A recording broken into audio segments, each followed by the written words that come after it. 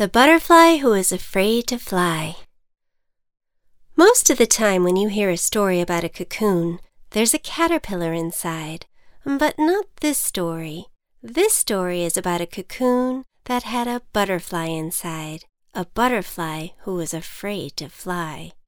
She didn't really fit inside the cocoon anymore, and she was constantly having to make repairs every time she stretched her wings by accident. And it wasn't the most beautiful dwelling space either, but she sent away for a lovely rug and a lovely chair, and this made things a little more bearable. Sometimes out her window she saw other butterflies. How beautiful they looked soaring through the air. But she knew very well the dangers of soaring free. She could get caught and put in someone's butterfly collection, or worse. It's better just to be safe, she thought. But secretly in her heart she longed more than anything to see the world. Then one day she overheard two butterflies chatting about Mexico. The breezes, the sunsets, the delicious nectars.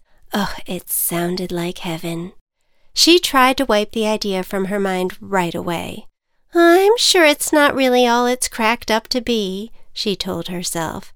And I'm comfortable here, and I like the poetic thoughts I have as I watch life pass by.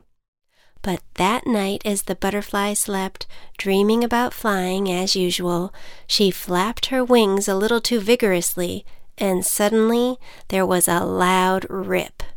The butterfly awoke to wind on her face. She shrieked and grabbed a roll of duct tape, but no amount of duct tape was going to repair this sort of damage. She knew very well she was going to have to leave. So she brushed off the pieces of cocoon from her body and stepped out onto the cold, damp ground. She looked up at the sky, but only sighed. I think I'll just walk for now. On her walk, she ran into an ant. A little late for Halloween, wouldn't you say? I have no idea what you mean, said the butterfly. Well, you can't really be a butterfly. Not all butterflies fly. Yeah, they do. Well, I don't. You have wings.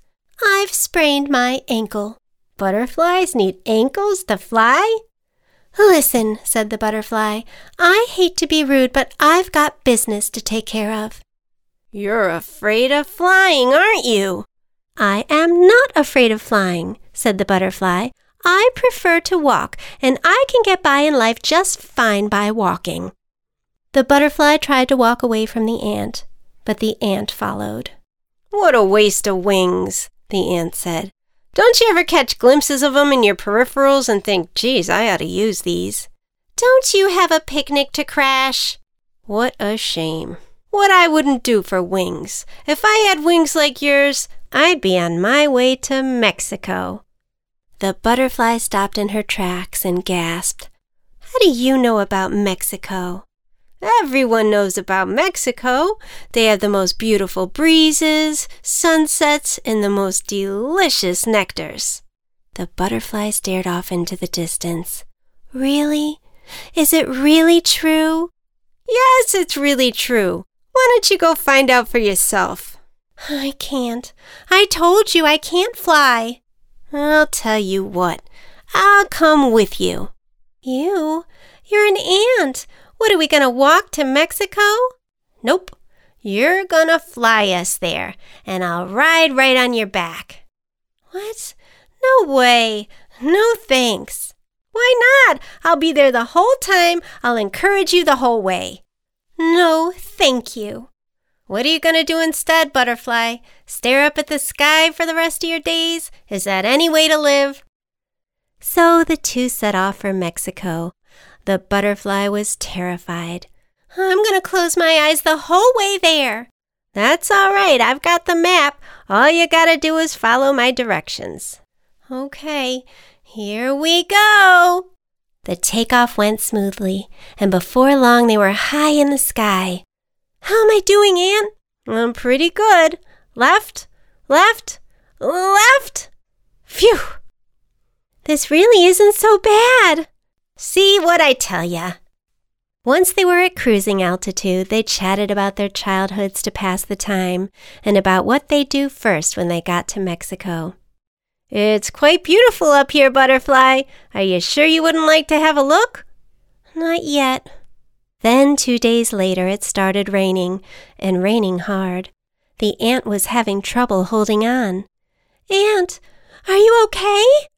I'm afraid I'm slipping, my friend." "Quick, grab my antenna." But it was too late. The ant slipped off and was gone. The butterfly knew she had to do something quick, or else her friend would be gone for good.